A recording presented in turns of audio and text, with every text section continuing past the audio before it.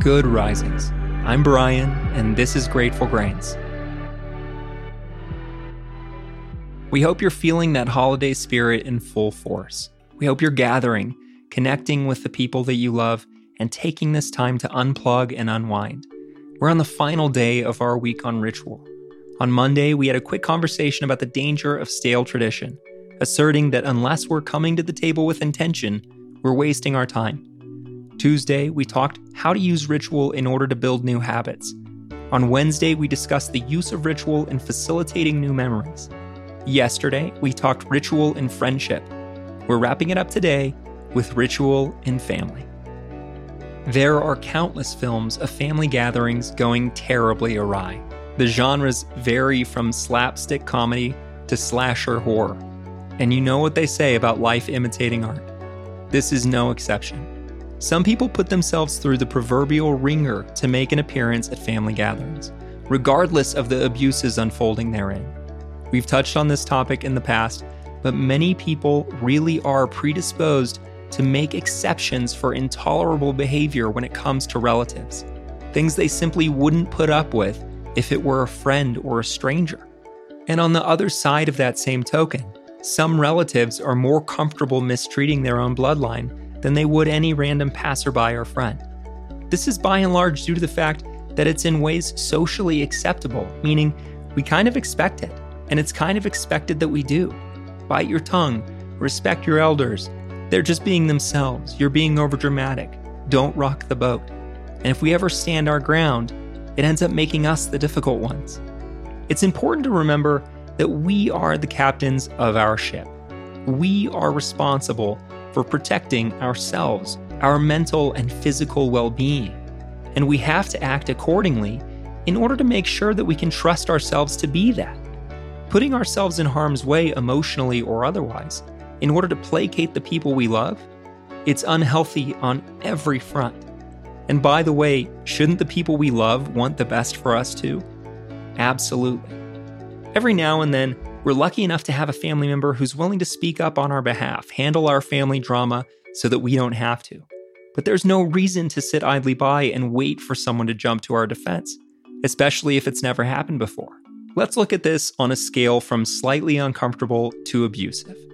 If we're able to roll our eyes at a comment or two, shrug off the occasional ignorance, or go toe-to-toe with the hecklers on our own, we might be able to manage our situation with a little bit of extra preparation. We take some time to meditate beforehand. We keep our intentions at the forefront of our thoughts. We remind ourselves throughout the event who we're there to see. Why are we choosing to go? If the situation has gotten out of hand, if we find ourselves overwhelmed, or frazzled, or hurt, or frankly even just too bothered, it's important to remember we truly, genuinely, undeniably, and I don't care what the situation is, without question, do not have to be there. We don't have to go. We never do. It is entirely up to us to decide where, how, and with whom we spend our time. If we're stuck somewhere in the middle on this, if we find ourselves torn between showing up and declining the invitation, it may be a good idea to outline our non-negotiables. If there's a particular person or two who get under our skin, we have to know exactly where we draw the line. We know what we're willing to listen to and what we simply will not be subjected to. And by the way, if we do decide to show up at that gathering and we, for whatever reason, end up overwhelmed, frazzled, hurt, or bothered, we can remove ourselves then and there. I'm talking stand up out of the seat, leave the plate on the table, and fully vacate the premises without explanation. If the behavior continues, maybe we can try having a conversation with the members of the family that we do want to spend time with. We can let them know what's going on if they're not already aware. We can present our non-negotiables. Worst case scenario, we can start our own gatherings and invite the people that we'd like to see. Remember, we can create new traditions and rituals whenever we like for whatever reason. Once we accept that the power is in our hands, our presence becomes that much more intentional. When we know deep down we have no obligation to do anything that we're not comfortable with, our reasons for showing up become positive. And that list begins with, I wanted to be here.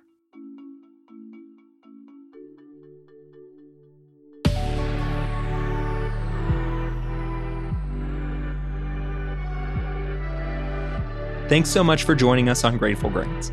You can find us on Instagram at Good Risings, or you can find me at B McMuffin. We'll see you again Monday. Until then, remember, a better tomorrow starts with today.